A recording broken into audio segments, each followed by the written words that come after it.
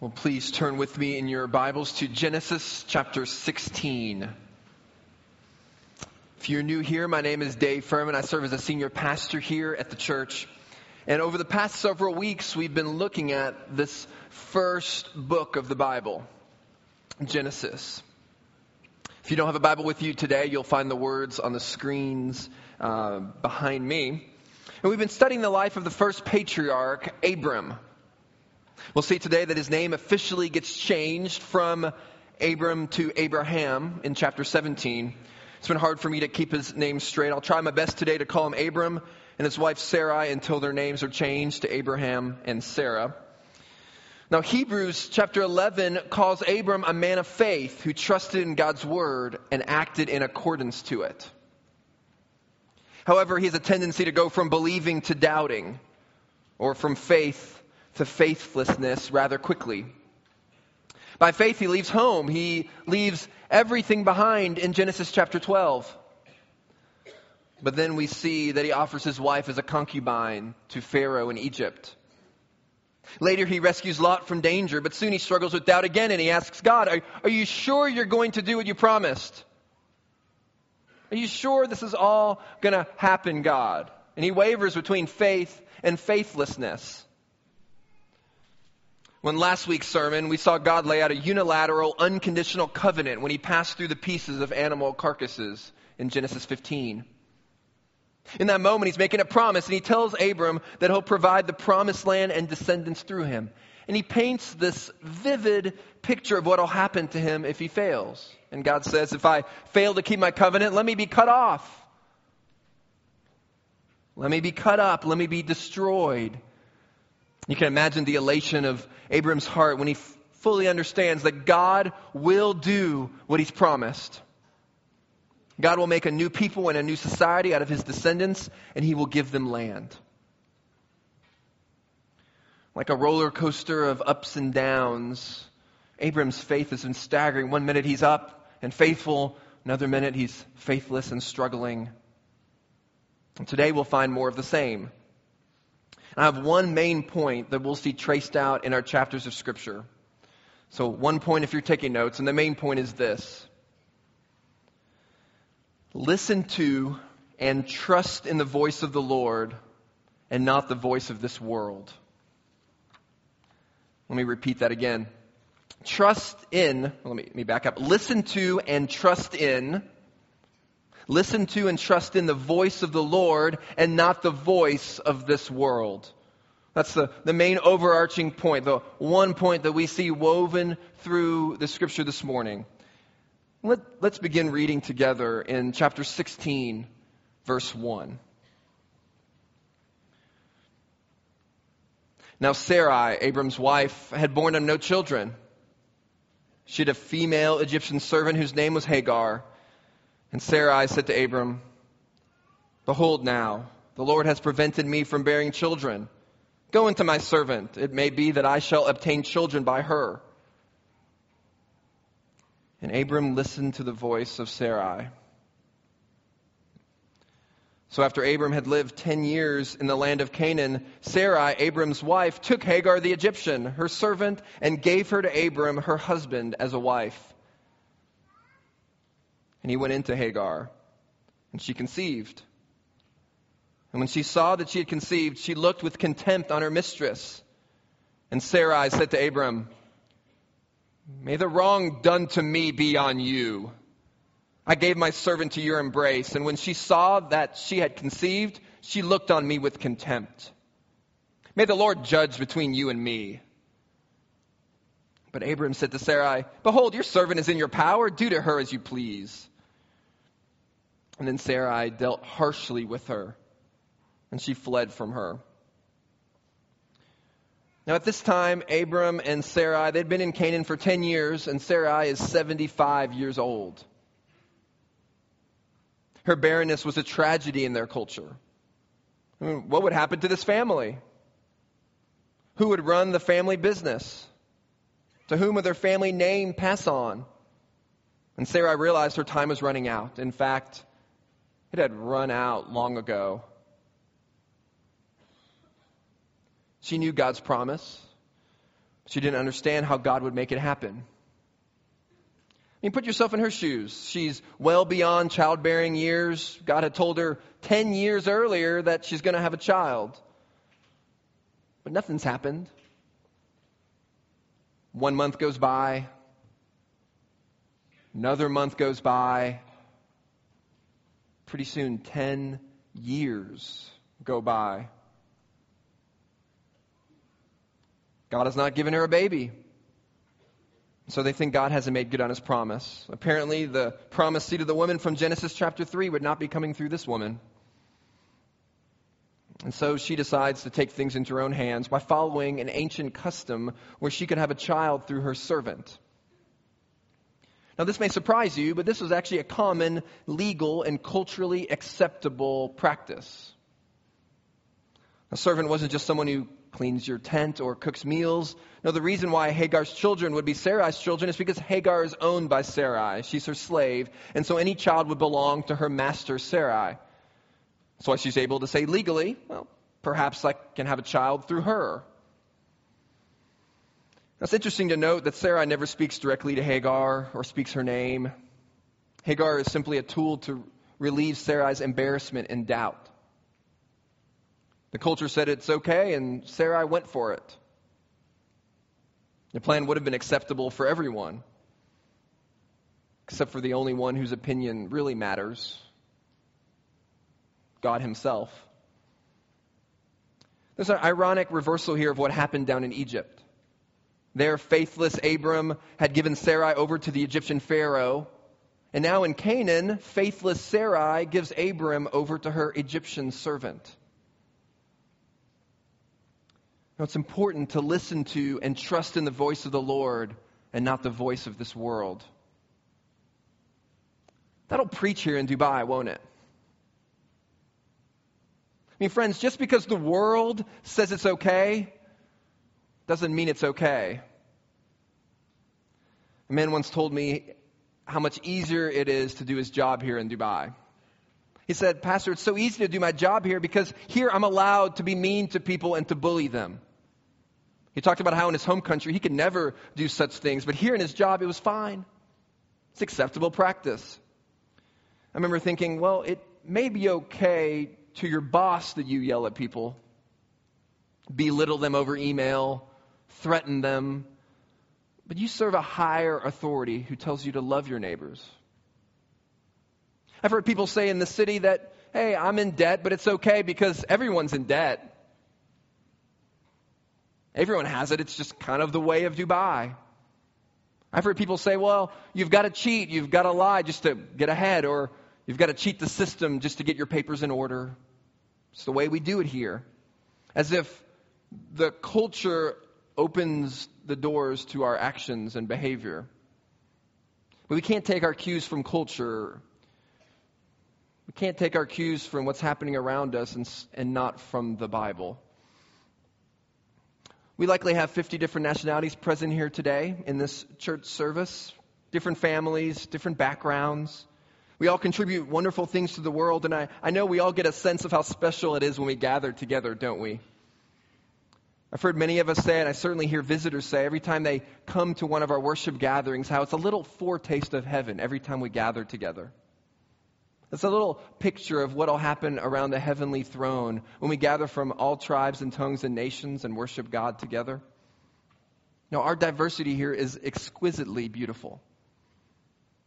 But we have a common problem. Regardless of where we're from, each and every one of us needs to have our minds renewed by the Word of God. Just because people in your home country or even your family believe and behave in a certain way and give in to a certain situation doesn't mean that God is pleased with it. No, we are Christians. We who are Christians, we are born into a new humanity in Jesus Christ. We are ransomed with the precious blood of an innocent Savior. We are filled with His Holy Spirit. We are redeemed out of a perverse and wicked generation. And so we as Christians, we look to the book. We look to this book to give us direction. We look to this book to give us wisdom. We look to this book as our guide, as our standard, as our plumb line We look to this book to inform our behavior. We look to this book to inform everything about ourselves. Well, since our example here in our passage is marriage, let's take that for an example for a moment. I met a man recently who told me that in his home culture, it's actually okay for Christian men to have 2 wives. He said everyone does it.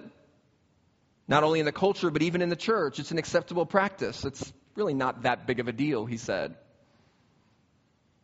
Now, this is an example of something that may be acceptable in the world, but certainly not fitting for the way of the disciples of Jesus Christ.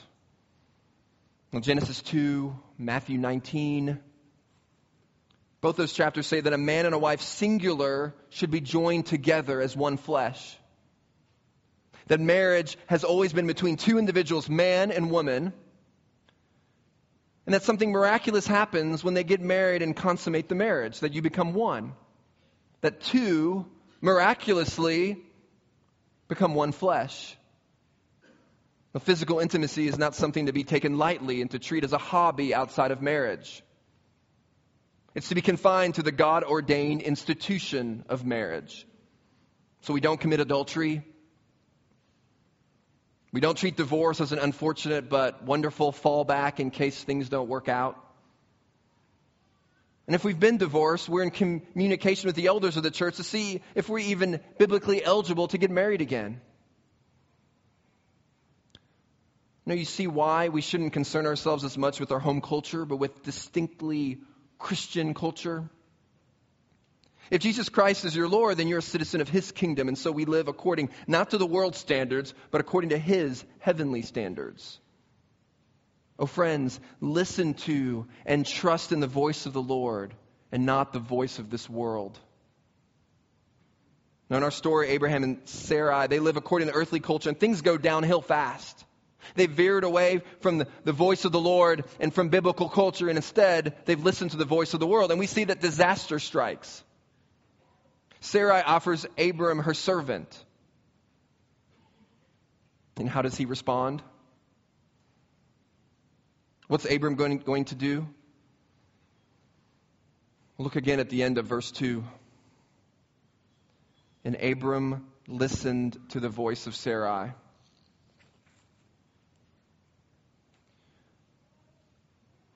That sentence just takes our breath away. Here's the man of faith. And we want so badly for this man of faith to follow the voice of the Lord. But instead we get those words of indictment. Abram listened to the voice of his wife. This is exactly a word-for-word translation that's said in Genesis 3 when it says, Adam listened to the voice of his wife.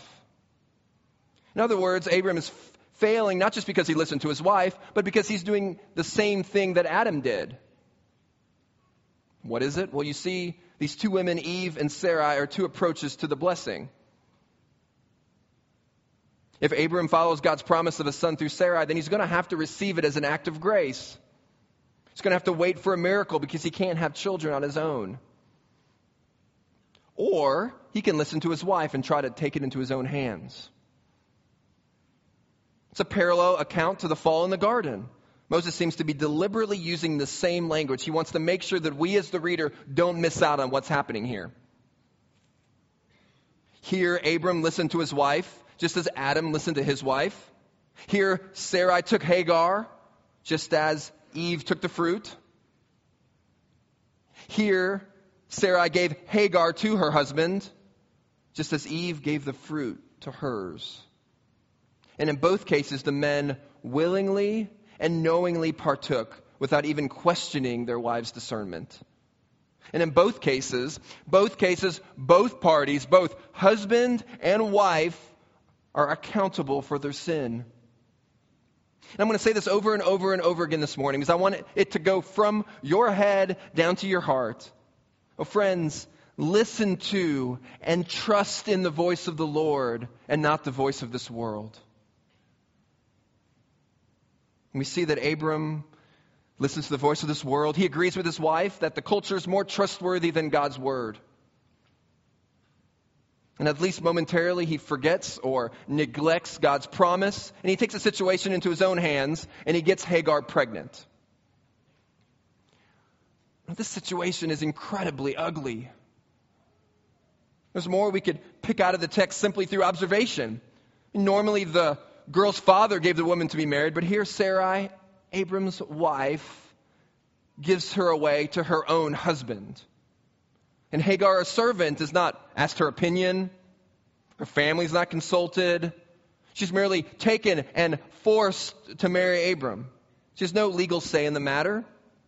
She's taken and given away like a piece of soulless property to be used. It's like eating a disgusting, rotten piece of food. The story leaves a terrible taste in our mouths. And instead of solving the problem, it gets even worse. Verses 5 and 6 speak of utter disaster. Hagar gets pregnant and she begins to despise Sarai. Did you notice that? She now has some status. Before she was treated like an object, a baby machine. But now she's proud. She's carrying the patriarch's child, and her conniving master Sarai is not. Maybe she even did her best to show off her new rounded profile, just to rub it in. Now, Sarai couldn't take it. She erupted in anger and jealousy, and first she passes the blame off to Abram. Again, we notice a similarity to Adam and Eve. She's clearly out of her mind. The cost of Sarai's human engineering is to watch Hagar give birth to and raise a child for her husband.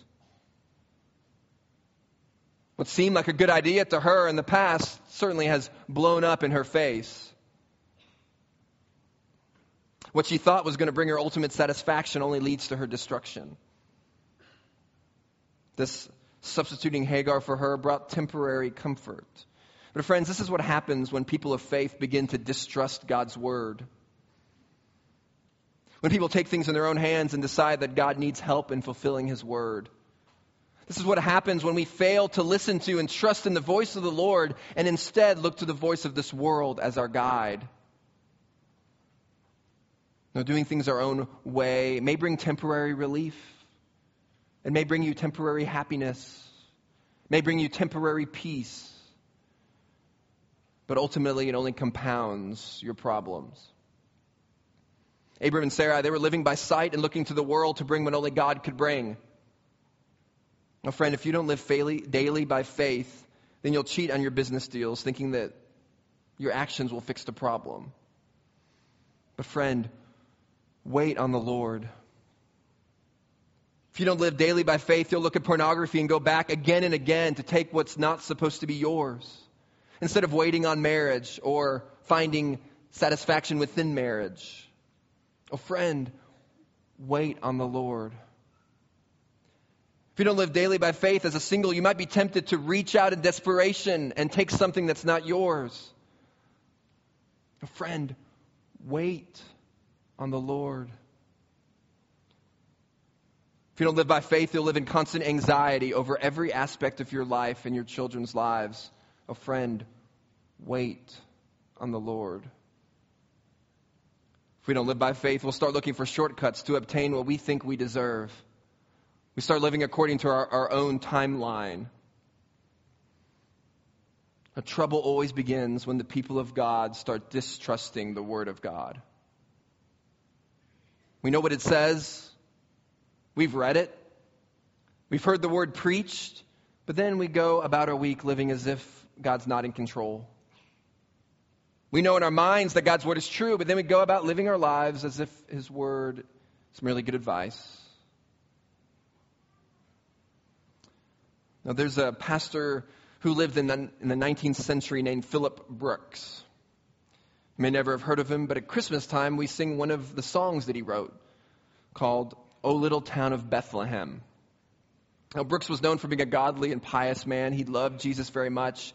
And once a man walked into his office and Philip Brooks was there just pacing back and forth in his office with a real distressed look in his face, a real anxious, angry look in his face. And this man, upon walking in, asked Brooks, "What's wrong? Why are you so distressed?" And Brooks responded, "I'm in a hurry, but God isn't." We don't like being patient, do we? We don't like it when God doesn't act on our own timeline. That's the fruit of the Spirit in Galatians 5 that we actually don't like. I don't know how often each of us actually prays, "Oh God, make me more patient." It's a prayer we don't like to pray. No, love, joy, peace. Now those are good. I'll pray for some love, pray for some joy, pray for some peace. I want to experience those, but not patience. Now the word patience brings to our minds the same feeling in us as when we hear the words milk of magnesia or Pepto-Bismol or some disgusting medicine that we have to take that in the end of the day will help us. But we don't like to receive it. Now, patience is the ability to suffer. It's to bear up underneath and to wait. It's to suffer long. Now, God told Abram that his descendants would be like the stars in the sky. He took him out and showed him his descendants. He even walked through the dead animal carcasses to give Abram that vivid picture of an unconditional promise. And yet Abram couldn't wait. He thought, perhaps, well, I have waited. It's been 10 years. Oh, friend, if you're waiting for something good, I can't promise that God will provide for you in the exact way you want. God is not like FedEx, doesn't quite deliver according to our time schedule. But He is timely. There are reasons behind His quiet. But I can promise you this. If you try and get whatever you're wanting on your own apart from God, you will only cause harm to yourself and to others. Sarai tried to help God out, but God didn't need her help. And God doesn't need our help either. So how should Abram have responded? How should he respond at this point in the story? He's messed up. What should he do? Well, Abram should have accepted the full blame and responsibility. He should have manned up and been a man. He should have repented. But instead, what does he do? Well, he washes his hands of the outcome, doesn't he? There in verse 6. He says to Sarai, well, she's still your slave. That hasn't changed. Treat her like a slave. Do whatever you want to her. It looks like Sarai takes his advice, mistreats her. We don't know exactly what that meant, but it's the same Hebrew word there that's used to describe what the Egyptians did to the Israelite slaves in Egypt when they couldn't make bricks fast enough. It seems to indicate some kind of physical harm to a pregnant woman. Now Hagar, she can't stand the abuse, and so she runs away. And see what happens in verse 7 and following to her. The angel of the Lord found her by a spring of water in the wilderness, the spring on the way to shore. And he said, Hagar, servant of Sarai, where have you come from and where are you going? She said, I'm fleeing from my mistress Sarai. The angel of the Lord said to her, return to your mistress and submit to her. Angel of the Lord also said to her, I will surely multiply your offspring so that they cannot be numbered for multitude. And the angel of the Lord said to her, behold, you are pregnant and shall bear a son. You shall call his name Ishmael, because the Lord has listened to your affliction. He shall be a wild donkey of a man, his hand against everyone, and everyone's hand against him. He shall dwell over against all his kinsmen. So she called the name of the Lord who spoke to her. You are a God of seeing. For she said, truly here I have seen him who looks after me. Therefore the well was called Beer Lahai Roi. It lies between Kadesh and Bered. And Hagar bore Abram a son, and Abram called the name of his son, whom Hagar bore, Ishmael. Abram was 86 years old when Hagar bore Ishmael to Abram. So grace comes to Hagar.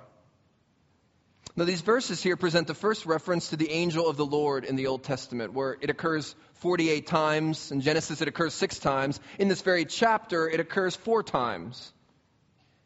Now the precise relationship between the angel of the Lord and God himself is often puzzling. In some places, it appears clearly that this is the second person of the Trinity, Jesus, in some pre-incarnate appearance. We see that clearly in the book of Joshua, where Joshua faces the walls of Jericho and Jesus himself comes. In other places, it looks simply like a heavenly messenger being sent from the heavenly court as God's personal agent. Well, either way here, God is coming after Hagar. This is remarkably the only known instance in all of ancient Near Eastern literature where the angel of the Lord addresses a woman by name. No, God is extending grace to her. He hears her pain and her voice, that voice that was silent in her heart. It's a sweet text. God knows her name. He knows her occupation. He knows her hope. He knows it all. The very God who created the whole world knows this maidservant in the middle of the desert. This is incredibly encouraging to us. You may often feel like an insignificant person in the middle of a desert. But God knows you. And He has numbered every hair on your head. And in verse 9, God comes to this maidservant in the desert. And He tells her to go back to Sarai. Now, why does He do that? Wasn't it an abusive relationship? Well, yes, but God is telling her that I'll protect you and I'll make your son a great nation. As a single mother out in the middle of the desert, she was ruined. She would probably die. She needed protection. And so God says, go back. I have this in control and I'll bless you. And so she goes back. And we see in chapter 21 that she actually gets sent out later. So it means that in this instance, she listened to God. She went back to Abram and Sarai. She listened to and trusted in the voice of the Lord and not the voice of this world. Hagar listened to the Lord and she went back. It's interesting that this is also the only instance in the Bible where a human being is represented as confirming a name on God. Hagar gives God a name that expresses His special significance to her. She responds to the person, not the promise, and she no longer gloats that she's pregnant, but she marvels at the Lord's care for her. The name she gives God means God of my seeing. She realizes that there in the middle of that desert, that God sees her, that God notices her, God knows her. And she gives birth to a son named Ishmael, which means God has heard. Its very sound commemorated God's remembrance of Hagar and her oppression. So whenever she murmured or sang about the baby and to her baby, she would commemorate this event. Even when he was so difficult and she had to shout his name, Ishmael, she would recall God's caring intervention in her life.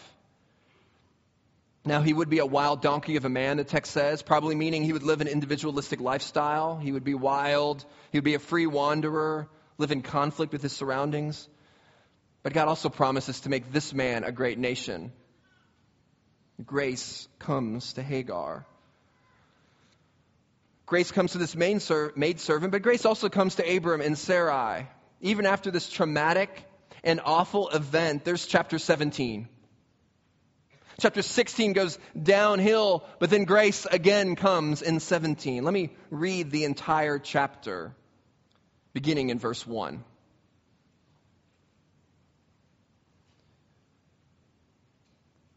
When Abram was 99 years old, the Lord appeared to Abram and said to him, I am God Almighty. Walk before me and be blameless, that I may make my covenant between me and you, and may multiply you greatly. Then Abram fell on his face, and God said to him, Behold, my covenant is with you, and you shall be the father of a multitude of nations. No longer shall your name be called Abram, but your name shall be Abraham. For I have made you the father of a multitude of nations. I will make you exceedingly fruitful, and I will make you into nations, and kings shall come from you. And I will establish my covenant between me and you and your offspring after you throughout their generations for an everlasting covenant, to be God to you and to your offspring after you. And I will give to you and to your offspring after you the land of your sojournings, all the land of Canaan, for an everlasting possession, and I will be their God. And God said to Abraham, as for you, you shall keep my covenant, you and your offspring after you throughout their generations. This is my covenant, which you shall keep between me and you and your offspring after you. Every male among you shall be circumcised. You shall be circumcised in the flesh of your foreskins, and it shall be a sign of the covenant between me and you. He who is 8 days old among you shall be circumcised.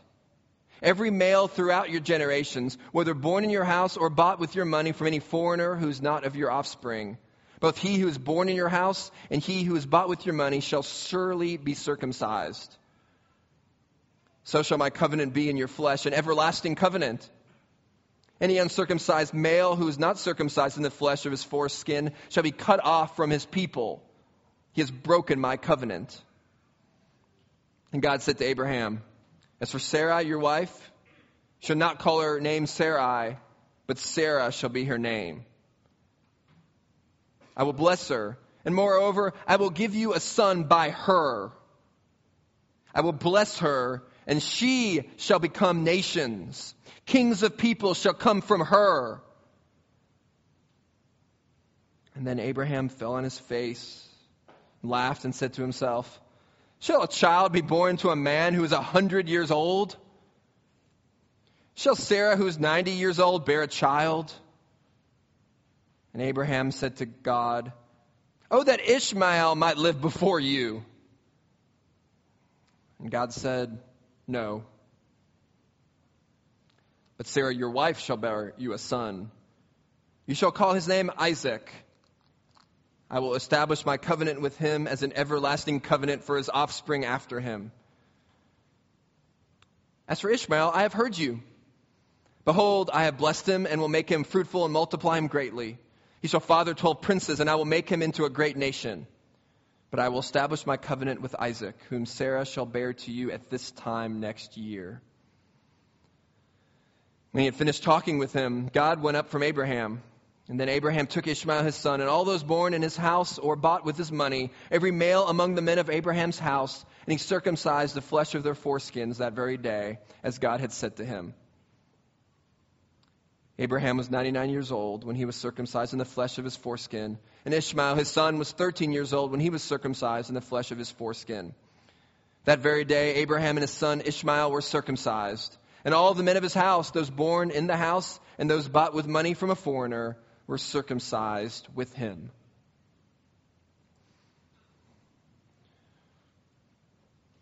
Upon first glance, this chapter may not mean much to you, but it is very, very important.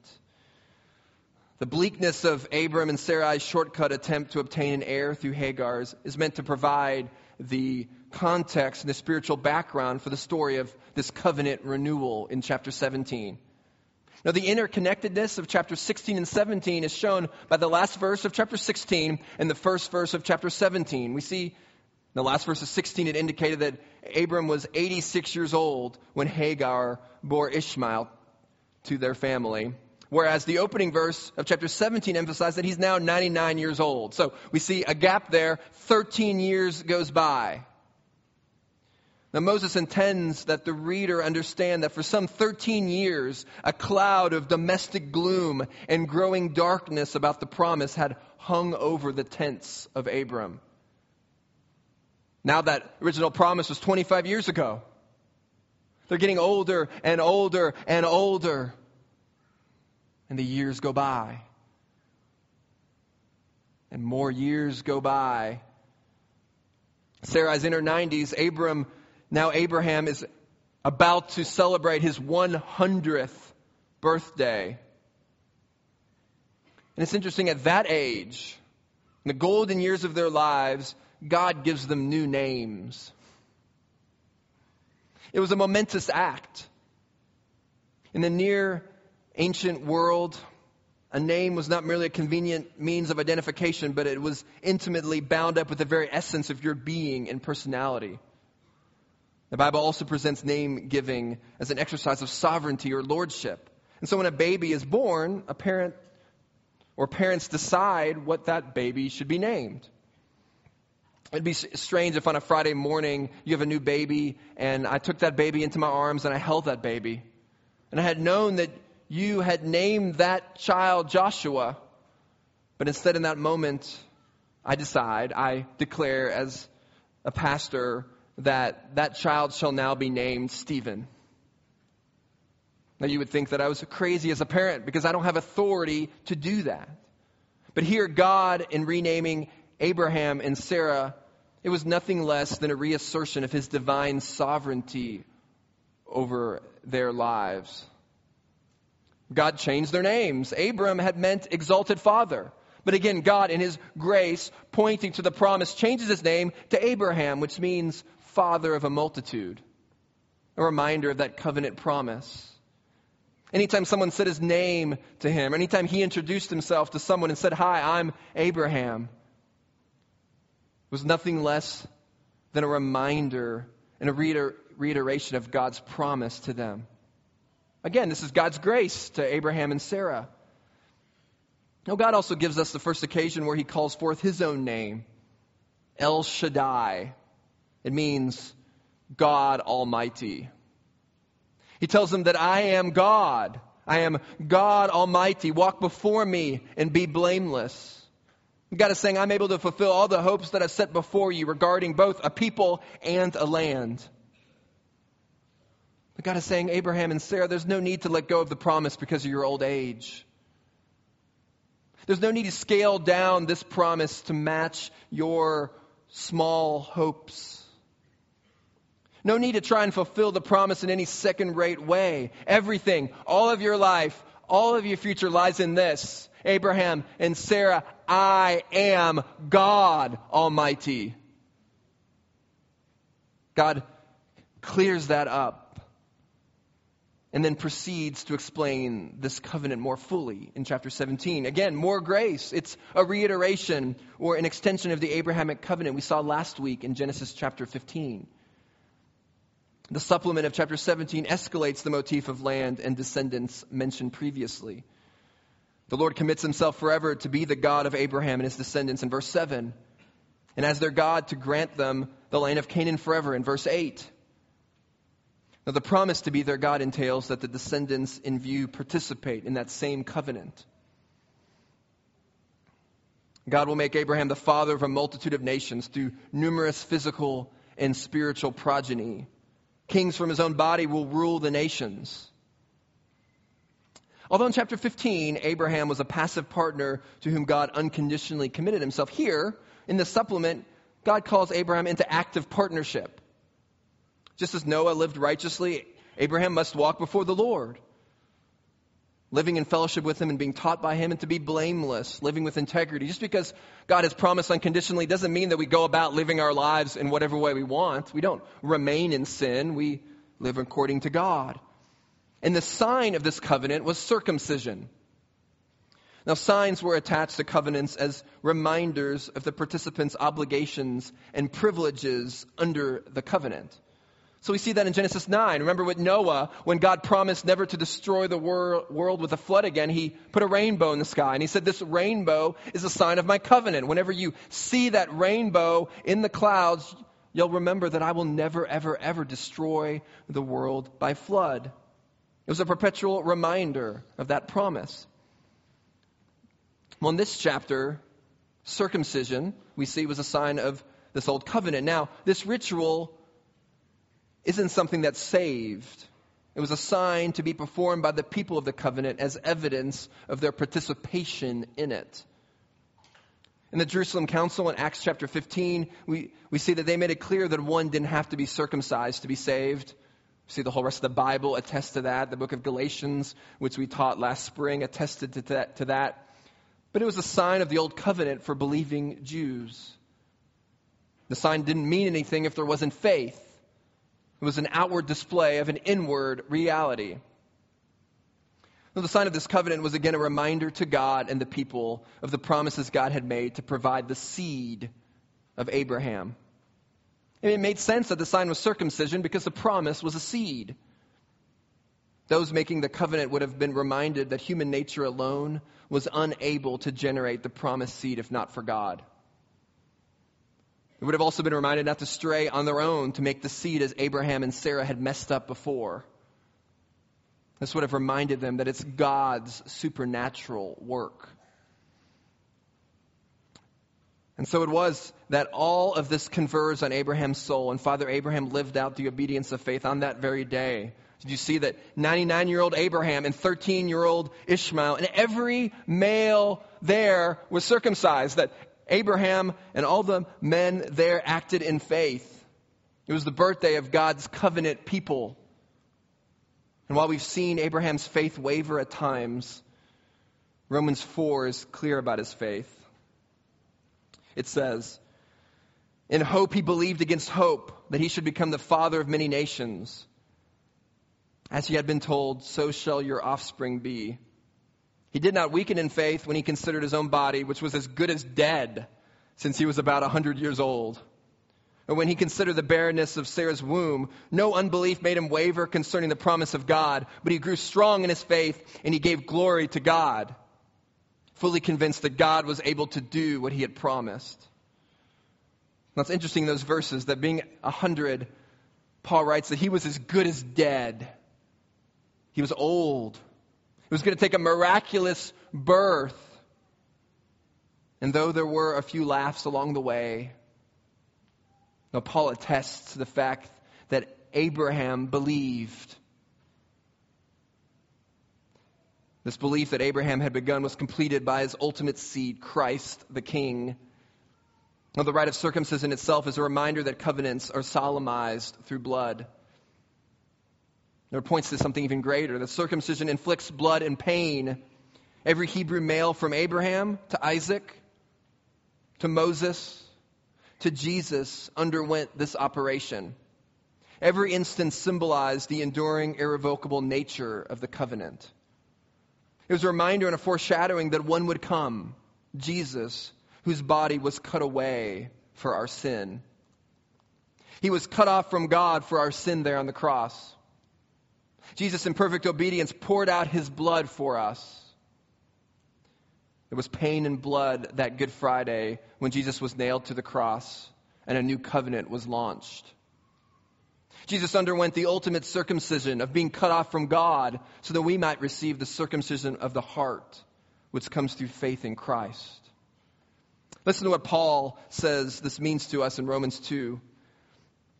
He says, "For no one is a Jew who is merely one outwardly, nor is circumcision outward and physical. But a Jew is one inwardly, and circumcision is a matter of the heart, by the Spirit, not by the letter. His praise is not from man, but from God." Well, friends, faith in Christ is the way to partake in this new covenant that Jesus Christ fulfilled in his death on the cross. And so it's fitting today that as a community we take part in the Lord's Supper this morning. This is an ordinance that is given by God to the church and is to be practiced over and over again by Christians, symbolizing that we continue to enjoy the benefits of Christ's death. It's a reminder that each Christian has been saved only by the broken blood and shed blood of Jesus. Now this morning, as we reach out for the bread and as we reach out for the cup, it's a picture of our ongoing spiritual nourishment that comes from Jesus. That we've sinned against the holy God, and yet Jesus Christ died on the cross for us, rescuing us from death and judgment. Now, communion is in fact a meal for Christians. But furthermore, it's for Christians who are trusting in Christ's righteousness and repenting. So if you claim to be a follower of Christ and you're holding on to some sin that you refuse to repent of, my friend, let the bread, let the cup pass you by this morning and turn to Christ. Now, I know some of you are sitting here this morning and you realize you've messed up. You've listened this morning to Abraham and Sarah's, at times, faithlessness, and you realize that that's you. You've realized that you've engaged in inappropriate relationships, or you've engaged in inappropriate, immoral tasks. Friend, I want you to know that it's not too late to come to Christ. Now, the good news is that Jesus Christ is the same yesterday, today, and forever. If you come to him, he'll enjoy sweet fellowship with you, just like he did with Abraham. He'll love you and protect you and watch over you. Oh, friend, don't make actions worse by resisting God and remaining in your sin. Repent. Repent and turn to Him. Turn to God. I mean, consider the grace that God extends to Abraham in chapter 18. I'd encourage you to read through those first 15 verses and 18 later today. But it's remarkable that God does a covenant renewal there with Abraham, and then in chapter 18, God actually comes to Abraham and dines with him, enjoys fellowship with him. And again, regarding the birth of the promised child, God says to Abraham over a meal, "Is anything too hard for the Lord? Is anything too difficult for me?" God tells him. And the answer is no. Regardless, friend, of the sin that you find yourself in today, regardless of your past, regardless of what you've been engulfed in and immersed in, regardless of the darkness of your past, oh friend, nothing is too difficult for the Lord. He can forgive you, and He will forgive you if you come to Jesus. If you acknowledge today and you say, "God, I have messed up. I have sinned. I have strayed away from you. I have turned away. I have turned to myself and to the world, and I've listened to the voice of this world. And I've rejected you." Oh, friend, if that's you, don't turn back to the world today. Instead, turn to Christ. Turn to Christ for salvation. Repent of your sin. Place your faith in Him. Listen to and trust in the voice of the Lord and not the voice of this world. And use this time as the believing community takes part in communion. Use this time to consider this good news of Jesus. That, friend, there is a way out. That without Jesus, we would all be dead and under judgment for eternity. But because of Jesus, there is a way out. And friend, I hope that today, as we take part in communion, that you would ponder those words. But I do caution you and encourage you to let the bread and let the cup pass you by. For 1 Corinthians 11 gives us instruction and says, "Whoever eats the bread or drinks the cup of the Lord in an unworthy manner will be guilty of sinning against the body and blood of the Lord. A man ought to examine himself before he eats of the bread and drinks of the cup. For anyone who eats and drinks without recognizing the body of the Lord eats and drinks judgment upon himself." Now, before we take part, as we always do, we want to take a couple moments in silent reflection to look upon our lives and see if we would take part in communion in a manner worthy of the gospel. So let's take a moment of silent reflection now. Now, as the servers come up to the front and as the musicians make their way up front, let us go to the Lord in prayer. Let's pray.